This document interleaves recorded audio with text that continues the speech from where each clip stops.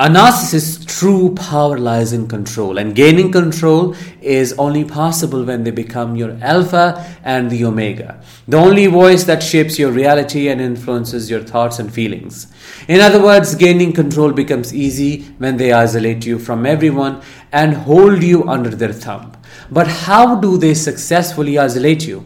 Let's learn in this episode. Hi, I am Danish, a narcissistic abuse recovery professional. In this episode, you will learn about 5 tactics a narcissist uses to isolate you.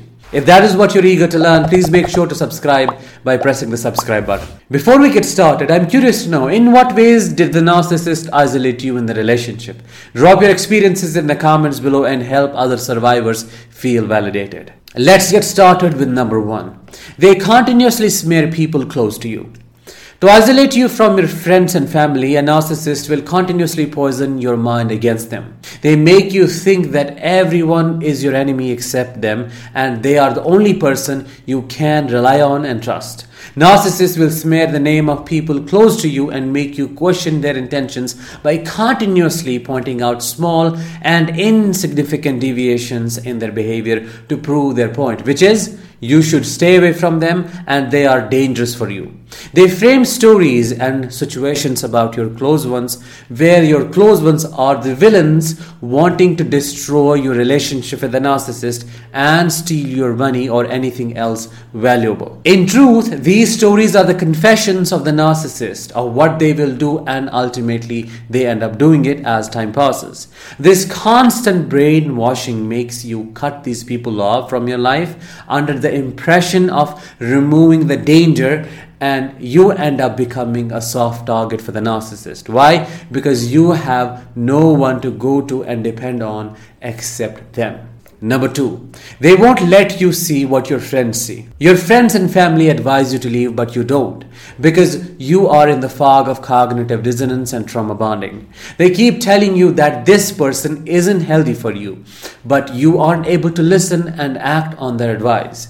The more you stay, the more frustrated they get because of their emotional connection with you and their non-understanding of the dynamics of a narcissistic relationship. Ultimately, they get frustrated and cut you off for not cutting the narcissist off. Their absence further deserts you, and your circle keeps becoming smaller the more time you spend in the narcissistic relationship.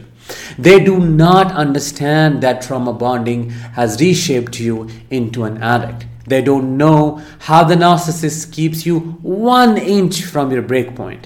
It may not be directly, but the narcissist indirectly causes this isolation by traumatizing you to the extent that no one understands you except those who have been through this hell themselves. Number 3, narcissistic abuse isolates you from yourself. Continuous gaslighting, manipulation, and projection make a person question and disconnect from their reality. It creates cognitive dissonance in the victim's mind, not only about the narcissist but also about themselves, leading to shutting down, deep depression, and cutting people off from their life. After spending some time in a narcissistic relationship, you do not recognize yourself anymore.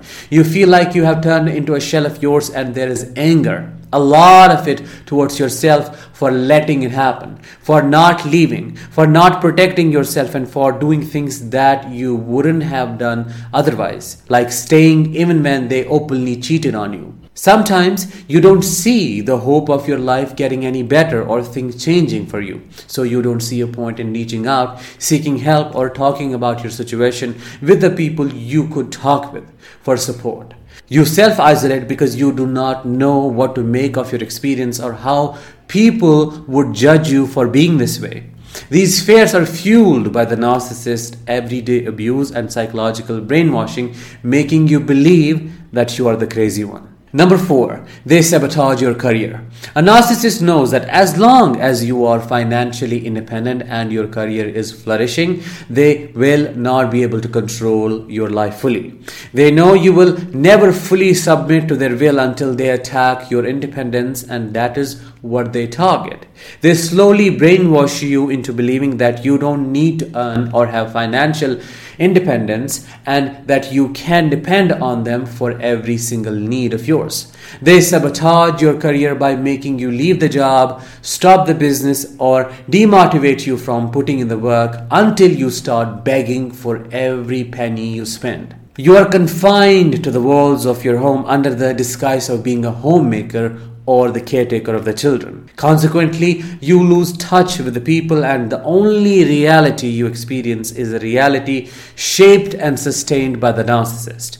You are punished financially or otherwise if you do anything that deviates you from the path the narcissist has set for you. Number 5 and the last one. They run smear campaigns against you and destroy your social circle. Pathological jealousy makes a narcissist control every interaction you have with almost anyone.